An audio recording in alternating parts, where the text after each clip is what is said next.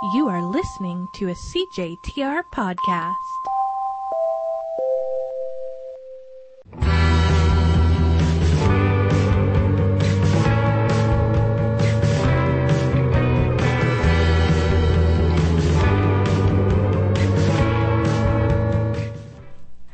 Hello, everyone, and welcome to Spoiler Alert, a weekly talk radio show for TV and movie lovers. I'm your lady host and giant animated foot, Sonia Stanger. Last week, we lost a comedy icon.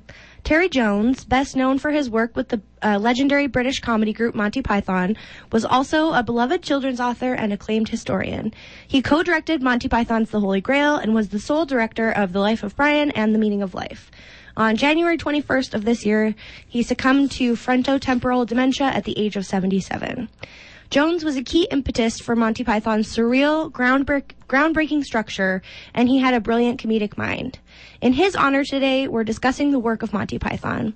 And even though his loss is tragic, we're going to make it funny. Yeah. With me to discuss this class-conscious, unerringly silly foundation of any self-respecting comedy nerd's repertoire is my co-host, the Minister for Silly Walks himself, Sean Denham. Hello. Sadly, Jeremy has been turned into a newt, but we've been assured he'll get better soon. I was considering how bottom of the barrels is to say that Terry Jones is just sleeping or like just napping. Yeah. As of the parrot skit that I watched today. He's pining for the fjords. Oh. Now, the show is called Spoiler Alert, so as always, spoiler alerts are in full effect. So look out for spoilers like this one. Your mother was a hamster and your father smelled of elderberries. So, fellow members of the Judean People's Front, tell me, what have the Romans ever done for us? Just kidding. What is your history/relationship with Monty Python, Sean? Oh my goodness, you came out references ablazing, I know, I had honey. to. Had to. I know, this is what I come to expect. Actually, do you know what? First of all, I would like to maybe issue a small statement, if you don't mind. So we had a complaint around these pirates. Uh-oh. And I would figure that we should address it head on. Yes, I agree. Full transparency. Transparency direct. is important. So we got a call from friend of the show and former guest of the show, Annalise Cooper. And she said, I have to register a complaint with Spoiler Alert for doing news movies so dirty. And that was last week's theme, as you may remember. And she said, no All the President's Men, no Spotlight, no The Post, no Christine, just Anchorman. And she was very disappointed in us. She read us for filth? She did. Like and a newspaper. We deserve it to be read. Black, white, and red all over. But I feel like we were thinking more of a morning show, an evening show, a news show mentality for that show. But those films are very important, and we should definitely do a whole journalism episode coming up. As of yet, TBD date. Yeah. But just so Miss Cooper and all others that share her sentiment, I don't want you to worry. And please give us back our good ratings. We salute you. And we salute you, and please keep us in check. Thank you. Thank you so much. Anyway. We now resume our regular programming. Now, Monty Python. Mm-hmm. So I have to tell you that I actually am not, my family was not really a Monty family. Mm-hmm. Which, we had other, the VHS floating around our places. We had a bunch of Mr. Beans. We had other sort of absurdist comedies, absurdist British comedies. But yeah, I don't know. We didn't really have, I have seen all three of the films, two of them a long time ago, and Holy Grail on Monday that I watched. And then I front-loaded a ton of skits and sketches today. Great. A few of which I was familiar with. Like, obviously, Funny Walks, Silly Walks. Yeah. But yeah, it wasn't a huge thing in my life. Okay, so I was telling you this in the car on the way over. A little behind the scenes there for our listeners. But I have a theory about this. And my theory is that if you are exposed to Monty Python in all its glory at a young age, at a formative age when your brain is still nice and spongy, it will stay with you forever. And you will think the movies are funny forever. You will think the sketches are funny forever, and it's like important to you. Yes. Usually. Yeah. If not, I think a lot of people who don't have that connection to it feel like, why is this a thing? Why do people care about this so much? Yeah, I will tell you, as full disclosure, so I watched The Holy Grail, and I was honestly a little underwhelmed. Like, it was fine. It was low budge. Yeah. And some of the best parts were when it seemed like just a few sketches that could have been standalone sketches. Yeah. As opposed to jammed into this sort of narrative. And also just like non-secular humor like that is just kind of, I don't know, not for me. It's not your bag. It's not really my bag. Yeah. But things that I thought was very funny. Yeah, tell me. I'm desperate to know. This part when the one character is going, he gets taken in by a bunch of like a bunch of nuns or something, and they all are medical workers. Yeah. And they all have ridiculous names. That are all euphemisms for vagina. Are they? Yes, but like British ones that we don't know. Oh. I probably saw the movie 400 times before I knew that. And then my parents were like, yeah, that means vagina. Oh, because, yeah, there's one's named Zoot. Yeah. And then my favorite line of the entire film is when she's like, Dr. Piglet, Dr. Winston, get over here. Yeah. And I don't know, Dr. Piglet is one of the best. It's very funny. It's so funny.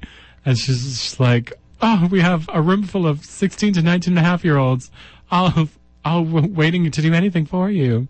Anyway, so that part, hilarious. And also the Black Knight scene. This part I did know before going in. Just about to scratch. It still holds up, even though it's pretty dark. It is, but in a very absurd and so therefore funny way. Yes, exactly. That's interesting. So like coconuts, you don't care.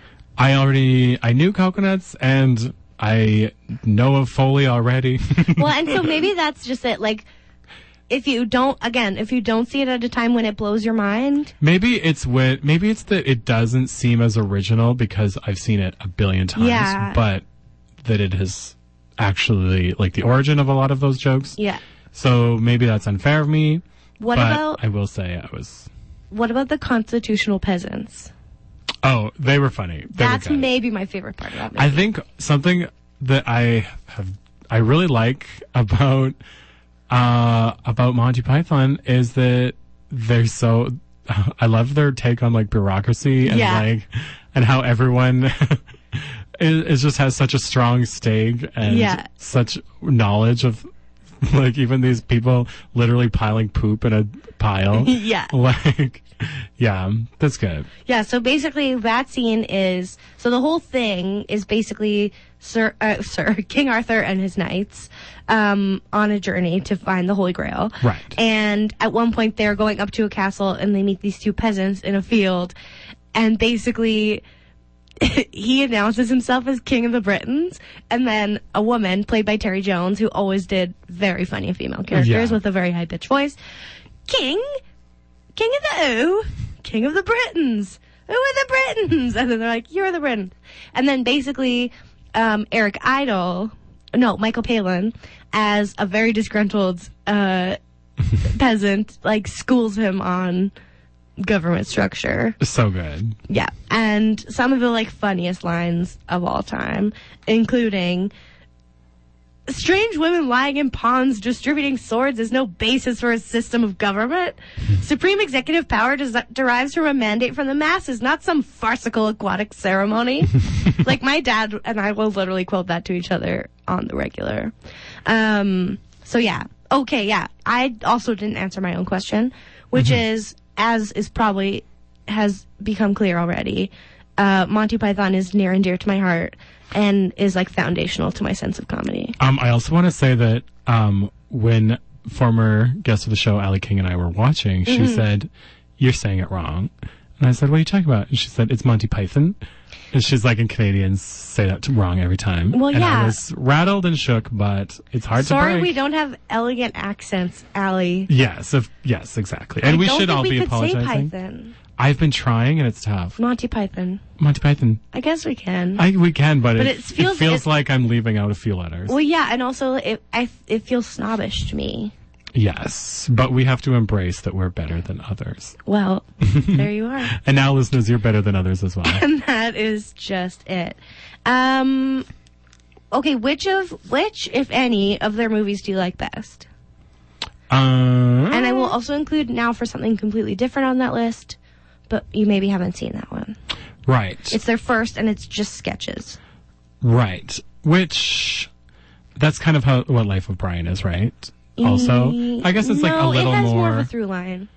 Wait, Life of Brian. You're thinking of Meaning of Life. Yes, Yes, what that I'm one is thinking. mostly sketches. Okay. Yes, that one. Is that the one where death comes? Okay, yes. I really like that sketch also. Yeah. Where they're like, the salmon moose was poisoned. It was so good.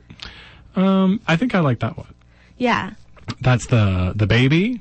Yeah. The quivery baby. And then, like, the scene with the really prim, teacher, And the schoolmaster. and the disgusting barfing man. No, Oh. that's not the part I was thinking of. I was thinking of the sex education sketch, where it's, like, all these very bored, like, fancy, what would be called in Britain, public school boys, but, like, we would think of it as private school. And then he's, like, very strict and, like, going over all the rules and stuff with them. And then he goes into a sex education class, and then his wife comes in, and he, like, has sex with her in front of them, but they're all acting like, you know, normal students in a, like, normal classroom and, like, being bored. And at one point, he's like, "What is that?" And then one of the students is like, "An ocarina." He's like, "Bring it here," while he's, like, having sex with his wife. And it's just, I don't know. Like, okay, I guess I didn't think ahead to how not good radio it is to just listen to two describe. people describe sketches. But truly, that encapsulates just, like, that take, like, I think it's a very specific and accurate portrayal of, like, the bureaucracy of the British school system. Yeah. And then it just, like, twists it in this insane way. And I love it. But Yes. yeah, that one might be my favorite as They well. do, yeah, they're so excellent with just turning on its head what appropriate style and content Yeah.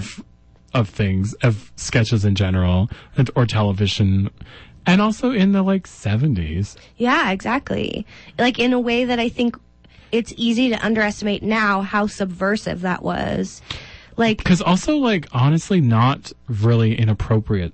Like, some stuff, I guess, Yeah. that probably people would be aghast at, but a lot of it is just kind of, like, subverting what you think is going to happen. Yeah, And not in exactly. an inappropriate way. well, and also, like, just completely dispensing with the idea that anything is inappropriate, kind of. Yeah.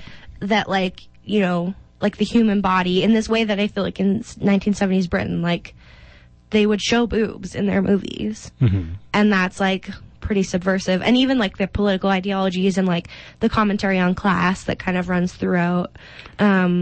Yeah, it was pretty revolutionary, I think. And also just, like, the form of their movies, in the way that it would be sketches woven together that did have some relationship to each other, but there wouldn't necessarily be a punchline in between. Right.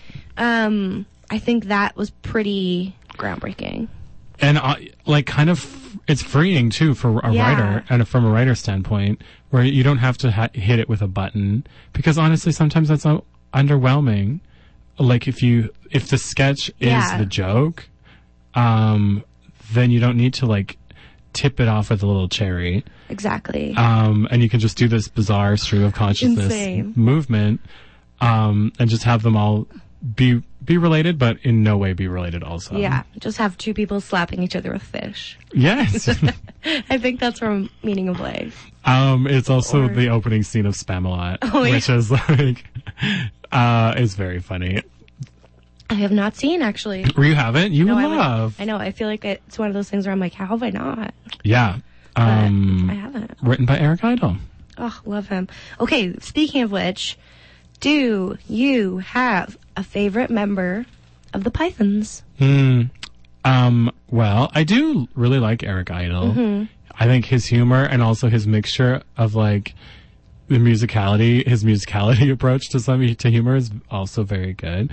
I love, because he wrote Spam a lot. Yeah. He also went number 3 on the UK singles chart, with Always Look on the Bright Side of Life. Yeah, I'm obsessed with that.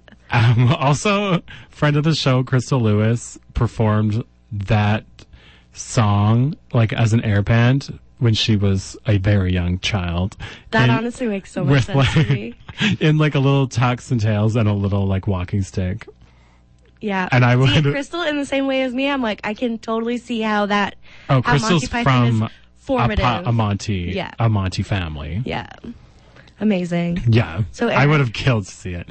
Yeah, Eric's good. And also, John Cleese is very, very skilled. Iconic. And I know that, like, a lot of people don't like him. Even the people in Monty Python are like, he's not very fun to, like... Oh, there's no way. To get along with, but he's really good. Mm-hmm. And I kind of appreciate that.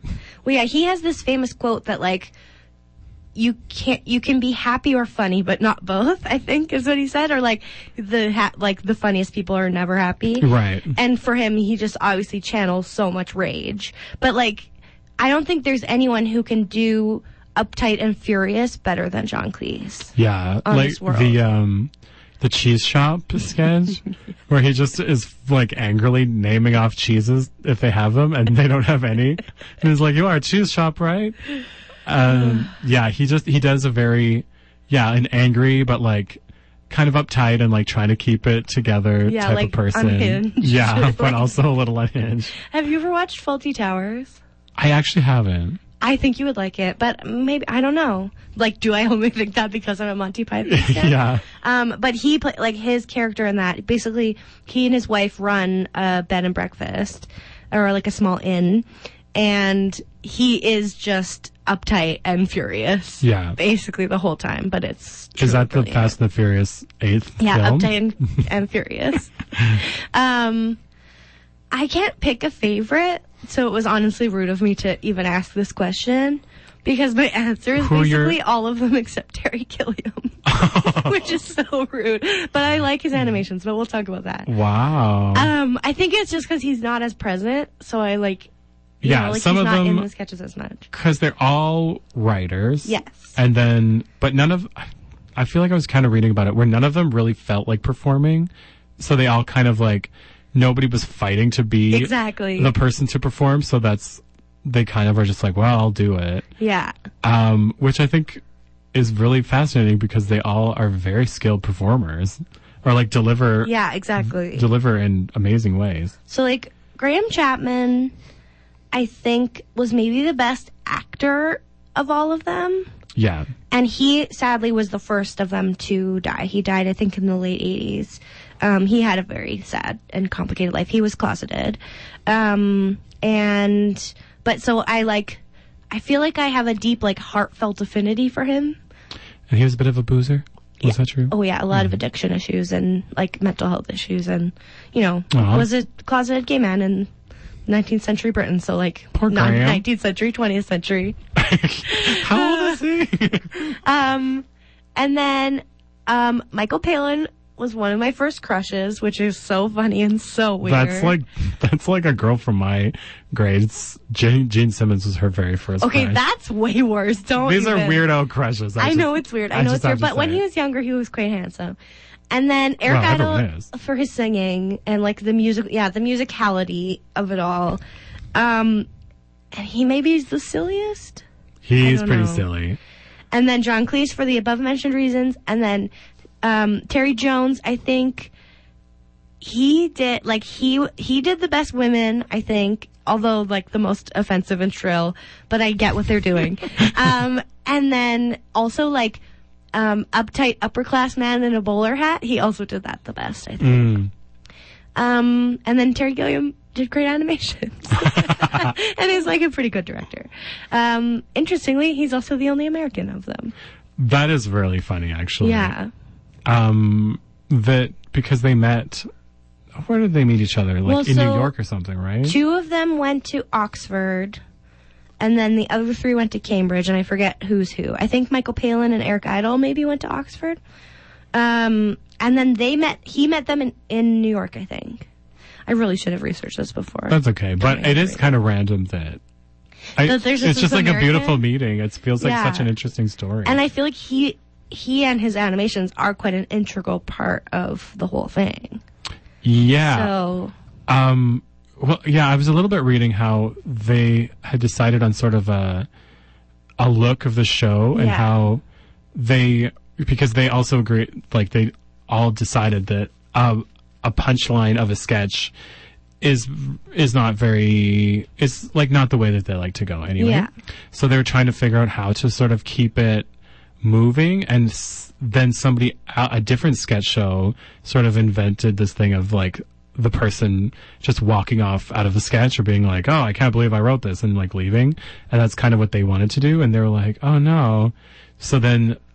But then they realized that this sort of the sketches blending away from each other would actually work better for them. And so it's kind of, a happy accident. Yeah, it's one of those things of like artists working together and like blending their particular skills in this way that like makes magic. That's really nice. Yeah. Squash. In our last 5 minutes before the break, yes, what are some of your favorite sketches? Because I know the listeners want to hear us do some more recitation. Okay, you play this person. I'll play this person. No, just kidding. Well, I had looked up a few. Do you want me to say one of them? Yeah, you first? Go, because I watched all of the ones that you were talking about. Okay, so like maybe my favorite is the working class playwright sketch. Oh yes, that one was very good. Eric Idle as a young man comes home to his like Yorkshire father, played by Graham Chapman, and it's this total subversion of like what you would expect, where he's wearing a suit and his Yorkshire father like confronts him for his suit, and then he like starts to badger him about his work in the coal mines because the father is a playwright, but he doesn't respect Eric Idle's work as a coal miner in this like opposite world of what it would be in a like working class northern town. And obviously it doesn't sound funny when you describe it that way, but that moment of turn when you find out that the dad's a playwright is brilliant. I also watched, they do this kind of a lot, and they did it in a stage version of it, but it's like also Yorkshire upper crustmen, and they're all talking, they're like reliving the old days. They're like, I used to be much happier back then, and then they each kind of keep one-upping each other as to how bad they had it, and they're just like, well, my father would come home late and kill me, and then like we all had to sit in like a hole in the floor. Anyway, obviously they're hilarious, but yeah, I think it feels like a similar sketch, but like just developed in different ways, or like they just kept writing. Another one, oh my god, Hell's Grannies. Yes, it's maybe the best one. Hell's Grannies is one of my favorites. Where basically a town has come across a bunch of old women that bully all of the townspeople. And like, there's this one shot in particular where they're all walking down the street as a gang, and they're all like mean mugging and swinging their purses like around. All these young men, they're just like like hitting them with their shoulders and like tripping people. Yeah. And then also at the very end of that sketch, they're like, another problem the town is facing are the baby snatchers. And you're like, oh, people snatching babies. And then a bunch of grown adults dressed as babies run in and grab this like man. Steal a man.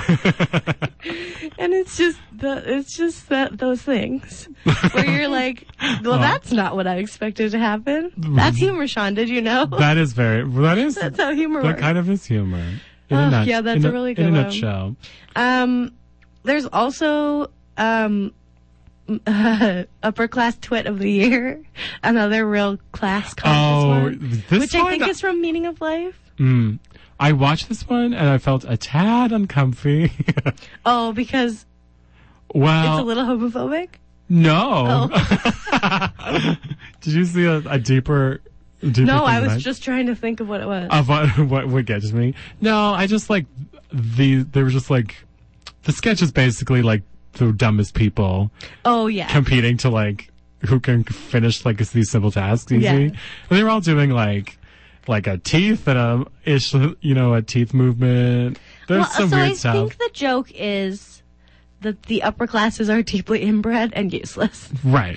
And so I view that as punching up, but I could see how in our modern context there's some ableism happening there. Yeah, I wasn't like completely put off by it, but it was well, it's jarring for sure because it's mean. And then it's the very end mean. is just like, and the last challenge is who can shoot themselves. Yeah. Like that's the thing. And they're all like harsh. shooting each other. But then if you think about like 70s Britain and like just how severe of a problem the classism was, I think it makes more sense in that context. But it's just so dumb and so silly. But it also makes me laugh a lot because I'm a bad person. Yeah. Okay, well, that is it that takes us to the bottom of the hour. So it is now time to hear a word from our sponsors before coming back for more Monty Python here on Spoiler Alert on 91.3 FM CJTR Regina Community Radio. Now go away or I will taunt you a second time. Welcome back to Spoiler Alert on 91.3 FM CJTR Regina Community Radio. Sean and I are going to get back to talking Monty Python in just a second here. Darn it, I said it wrong again. I can't do it. Allie's so mad. Sorry, Allie. But first, Sean, do you know what time it is? I unfortunately don't know what time it is. I'm sorry to put you on the spot like that. You seemed like you were under great stress. I don't know if you know this, but it's game time. Is that the theme song? Yeah. Oh. But like there's not a lot of variation in notes. No. So it kind of just sounded like I was going to do. Yeah. For those of you who don't know, the game is where Jeremy spends all week looking for a movie that Sean and I have not seen. He tells us the title, we tell him what we think it's about, and then he tells us what it's really about. Now, because Jeremy's not here, Wikipedia is going to tell us what it's really about, and I'm going to tell us the title. Okay? You tell us the title. So the title of this week's game is The Crimson Permanent Assurance. The Crimson Permanent Assurance. What do you think this is about, Sean? So, I believe that this is about an inventor, a lady inventor, who hates the idea of tampons. They are they're wasteful. They take a lot of time. True. And so she invents a tampon that you can keep in 24/7 all year round. God. And she calls it the Crimson Permanent Assurance. And she's not worried about toxic shock at all? She's phased out toxic shock. Oh, wow. Yeah. That's a serious medical advance. She's really good. I like Obviously, she's a scientist, Sonia. She would have thought of these things. Right. And it's played by Terry Jones. She's a very pitchy shrieky scientist. Crimson Permanent Assurance. Great. Is there anything else you'd like to add? No, I think that suffices. I think this is a British sketch comedy film from the 70s. And I think it is based around... I didn't think about this at all before we started. I think it's based around the first sketch is a bunch of adults pretending to be children, like playing children. Oh, yeah. Acting, maybe you've heard of it. Playing someone else. And they're doing like a blood brother ceremony. Ooh. And it's like from this like ancient book they have, and it's called The Crimson Permanent Assurance. That is unhealthy. Yeah, it's not actually good, but you know. No blood play, people. No. Please. Unless you have a safe word. Unless you have the permanent assurance of a safe word. And that's what it is.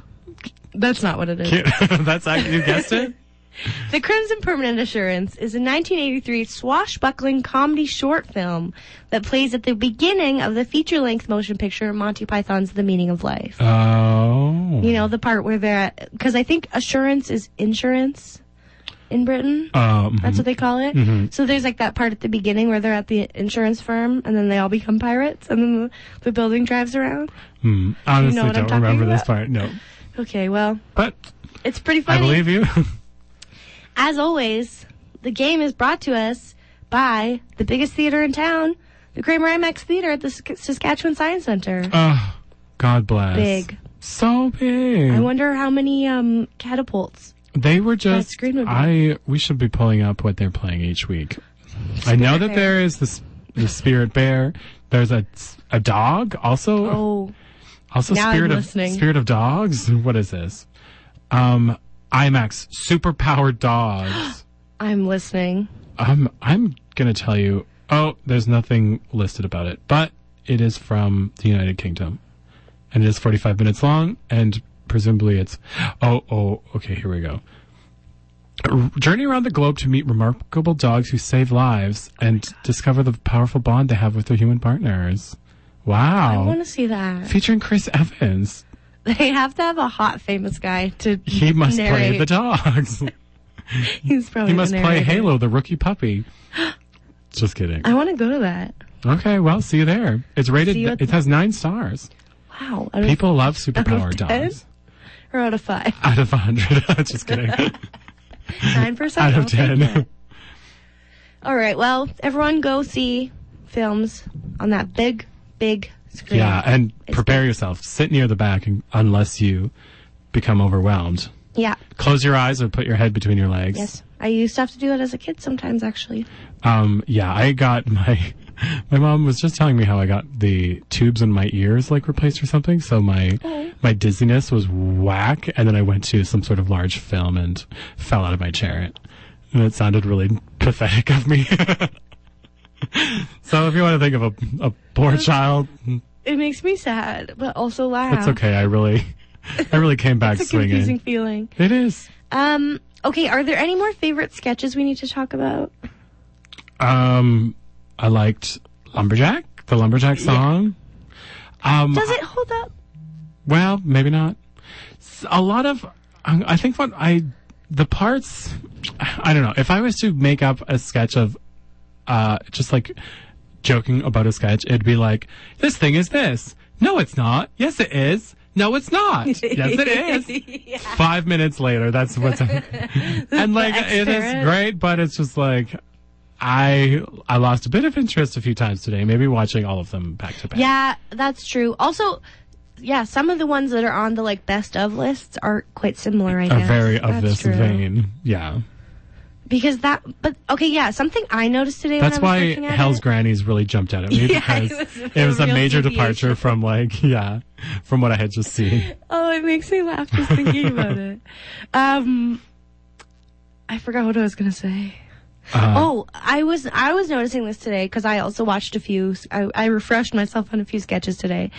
There's a fair bit of gay panic jokes, or just like someone saying they like want to be a woman, and then that's And everyone a else fun being joke. like, ah! Yeah, and I'm like, well, I guess it's of its time.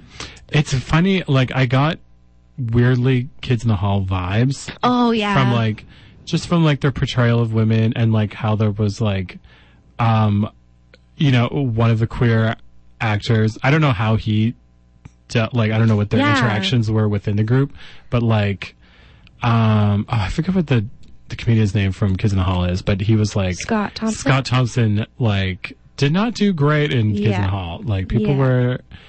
It was not all fun and games being in that group. If I recall correctly, I think Graham Chapman was out to them, Yeah. but I could be wrong. So anyway, I just like kind of got weird deja vu. Yeah, that's fair. Yeah, I have long reckoned with the woman stuff with Monty Python, and at the end of the day, I think I fall on the side of like, well, they sort of do these broad caricatures of everyone. Yeah. So, that doesn't mean that it's better that they're all men and it's only like men's perspective.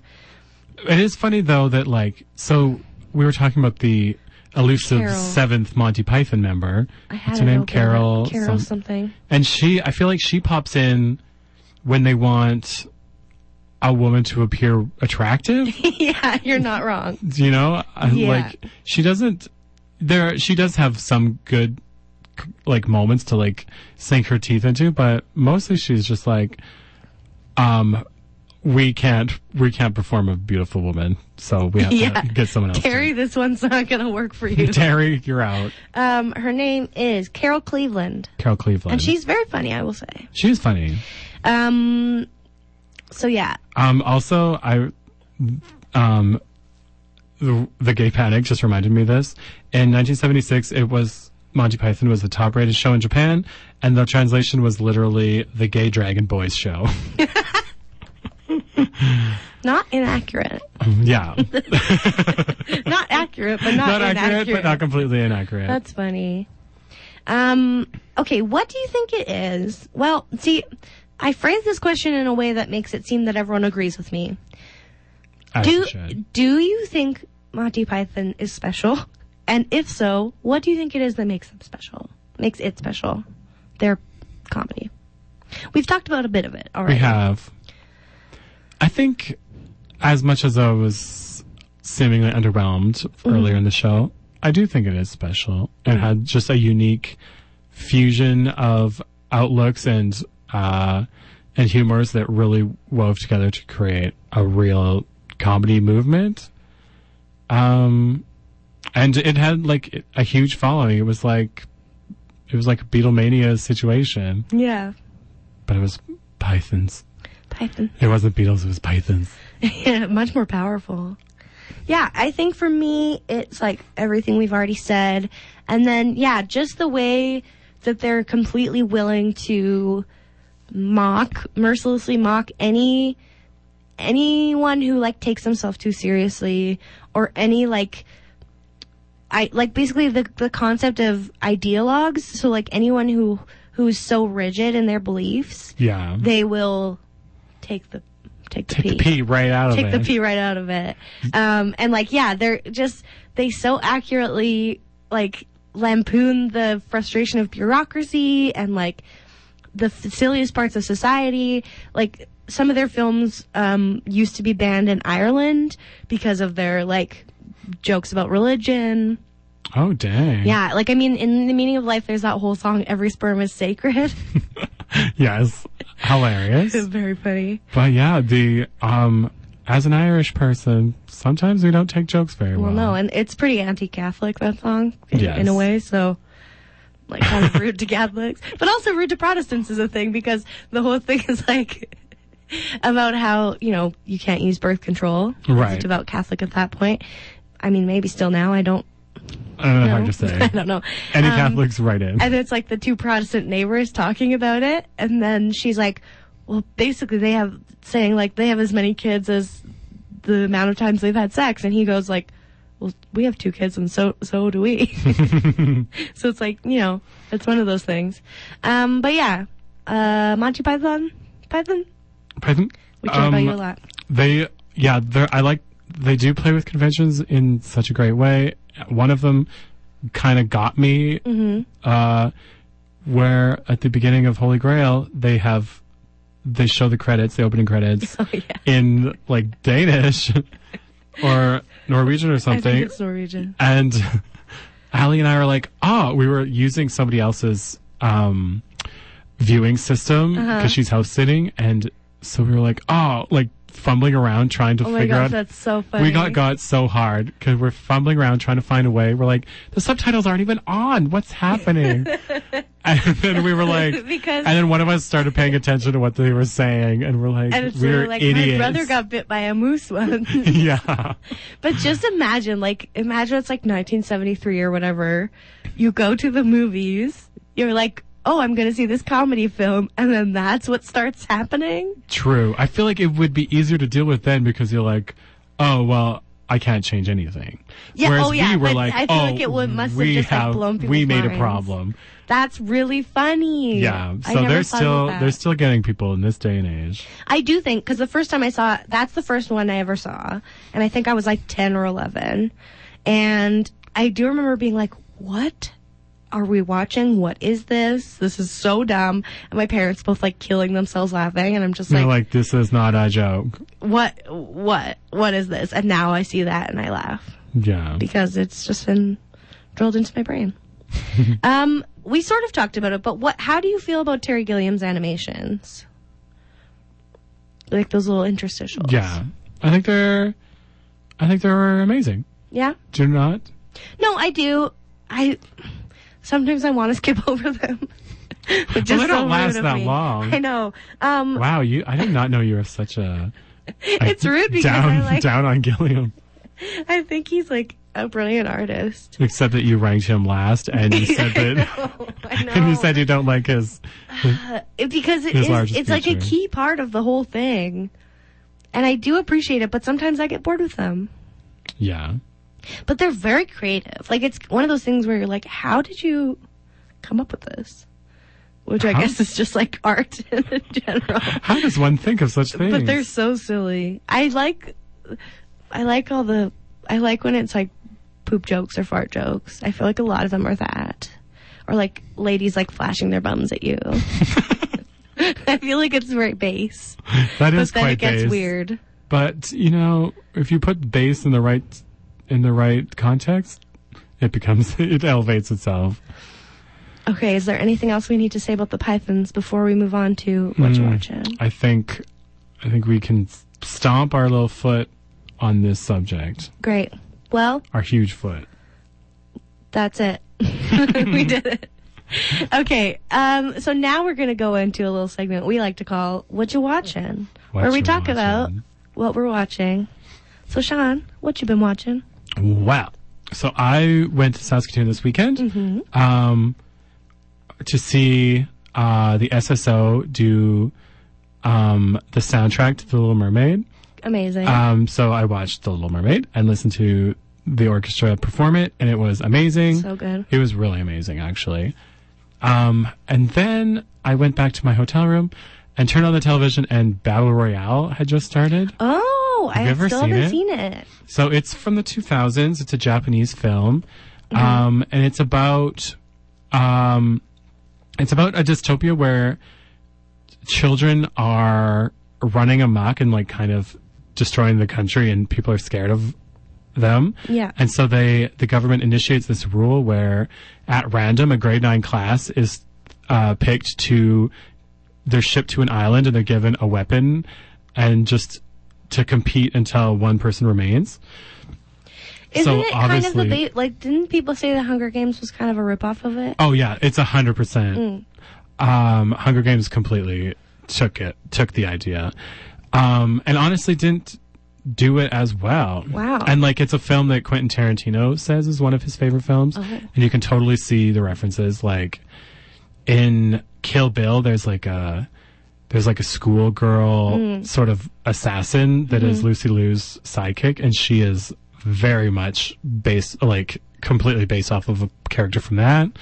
And just and it's so gory and ultra violent, but also just like has amazing sequences and scenes, and just like blood is exploding from chests all over the place. Yeah, I was gonna ask.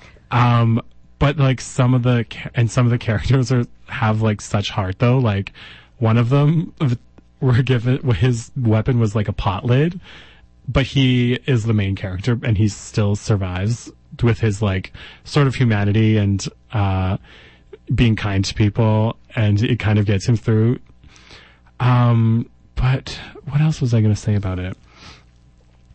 And there's one of my favorite scenes is this very intense poison standoff where there's a group of girls have like banded together and survived and like made a little group, and then one of them tries to poison the prisoner but accidentally poisons one of them. And so then they all like tensions rise so high and it escalates so hard until all of them basically kill each other, when they could easily have their plan was to basically get off the island, like find a way out of the trap, and they almost did it, except that this like insane paranoia got to them, and it's like a really amazing scene. And just like all these like so intense. 14-year-old girls like negotiating and like, it's intense. It's really intense. But Sounds you amazing. should definitely watch it. Okay, well, it's been on my list for ages, so hopefully I will, but Yeah. I believe you should and you Okay. can. maybe I will. What have you been watching this week? Well, I finally saw Cats. Oh, yes. As you know, because I texted you. And On the road trip to Saskatoon, Skimbleshanks the Railway Cat played over 10 times. It's a real banger of a song. It's so wild and so weird. Okay. I could not, it could have been the greatest film ever made, and I wouldn't have been able to enjoy it because of that animation. The animation did no favors. You're right. I can't. Like, I know everyone knows this is not a hot take, but there's something about And it's a actually big butt. sitting through 2 hours of it. That really works its way through. It works its way into your brain. And the thing, I was saying this to you in the car on the way over, I cannot get over the scale of the thing. The scale is tricks. The cats, well, first of all, it's not consistent. So sometimes No. they seem bigger than other times. But you get these moments of perspective where you see the cats in the world and they're so small. Comically small. The railway really sticks out to me when they're they're trotting down a railway, a track. Yeah. And then they zoom out to reveal that they are the size of mice. Yeah, pretty they're much. So small. Like, they're not even the height. Like sea monkeys. Yes, they're not even the height the cats would be if they were on all fours. And then they're also standing up, so they're like very skinny and long. Yeah. But then I think that was the problem is they're humans standing up, and so then they tried to make them cat size, but the proportions are The wrong. proportions are just not there. So they would have been so tiny. So, and then there's like moments where like, Rebel Wilson and her cockroaches and her mice. Yeah. And it's like, how small are those mice? Yeah, if she's that size, the mice. And cockroaches and mice aren't the same size, No. but they are. And so I feel like there's just, this whole movie is just exercises in being taken out of the action.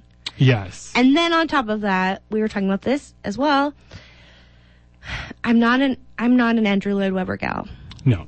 I'm not here for his. I was saying there's two types of theater people, and it's people that enjoy an Andrew Lloyd Webber show, Yep. where it's everything against the wall and it's outrageous 80s synthy, Yep. or you're like a Sondheim person and you like a bit of intimacy and cleverness and maybe a smaller type of show. And And talking. obviously you're a Sondheim gal. Sondheim gal. And additionally, repetitive lyrics out the wazoo. What? There are so many songs. How dare you call me Skimbleshanks? Kimball Shanks is not one of them. That one, there is a lot of See, variety. this is the problem, is that I was trying to find anything to hold on to in the Skimbleshanks But Mr. song to stay long. Mistopheles, Yeah. That one that is song is repeated only forever. 6 words. And then, like, I just can't. There's mad at me. so I'm not mad at you. I'm mad at Tom Hooper and Andrew Lloyd Webber Working and Idris together. Elba for some reason. Don't be mad at him. He can need a And paycheck. you're right. And you know what? He did a pretty good job, I will say. with For what he was had, given. yeah. Ian McKellen was the standout for me, as I was saying. Yeah.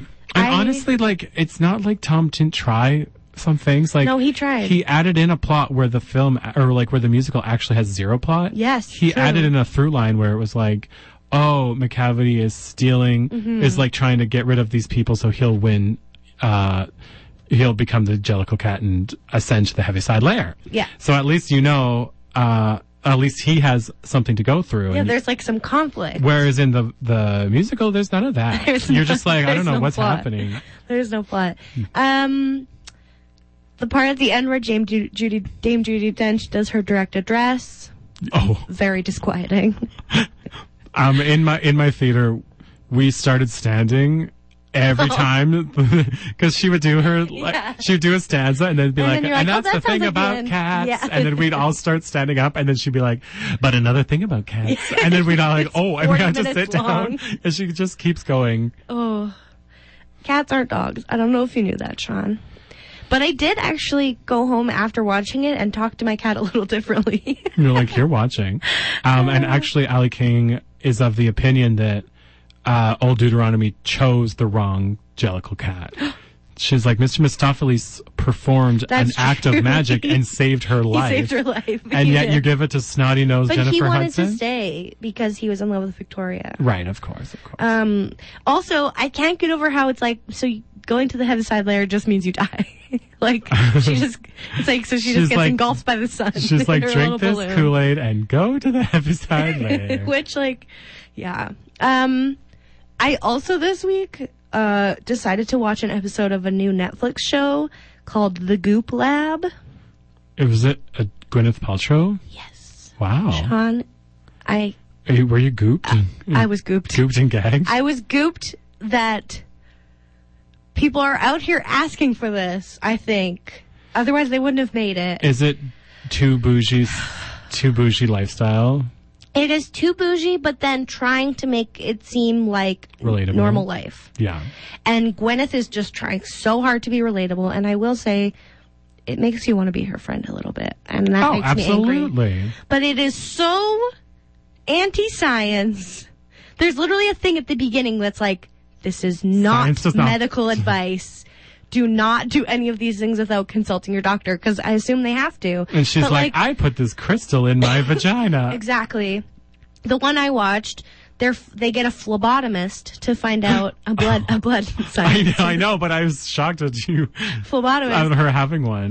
to find out their biological age, From which her is blood? not a thing. It's simply not. There's But- this great article online that's like a doctor reviewing all the things. But what's your biological age? Literally alleged- by your being... Yeah, by your blood, just like the age of your body, Right. as opposed to your chronological age. Oh, my mistake, Miss Goop. Well, exactly. And so, I don't know, I just wanted to see what it was like, but it really infuriated me on a deep, deep level. Dang. But it might be good for a lull. But it might also, I don't know. It might make me not lol.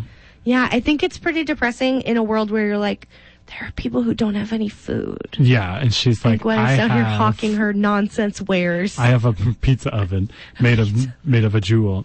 Yeah. I also have one more yeah, tell that I me. watched. So I finished watching The Mandalorian, the whole Oh, season. yeah. It was I'm amazing. still not done. An episode I was really taken with was episode 6 called The Prisoner, directed by Rick Famuyiwa, and he is a Nigerian director, and it was a really incredible episode, and it's just one of the ones, like, there's a few that are, like, interchangeable, like, I'm around the galaxy doing a little odd jobs or whatever. Yeah. But it has, like, a great scene. He just joins up with these mercenaries trying to steal some money, one of them being Bill Burr, also. Yeah. And the other one being, Tonks from Harry Potter, but in Yeah. a crazy prosthetic. She's scary. She's a Twi'lek. Anyway, so they are basically being stalked around an airship, and he conquers them because he's like a fighting genius. But it's a really incredible episode and very scary, but fun. So did you like it? I liked it a lot. And How do you feel about cameos up the wazoo. There's 3 X-Wing fighters at the end, and all of them are directors of episodes. How do you feel about Baby Yoda? Love him. Yeah. In correct. love. Correct. Okay. Okay. That is all the time we have for this week. I would like to give a shout out to Saskatoon's The Garys for the use of our theme song, Manituna, my lovely co-host Sean, everyone here at CJTR, and to you, our beloved listeners. The show is broadcast live Wednesdays at 6, rebroadcast Thursdays at noon, and is available as a podcast on CJTR's website and anywhere else you get your podcast. My Electric is up next. Have a great week, and remember, always look on the bright side of life. Aw, bye. Bye.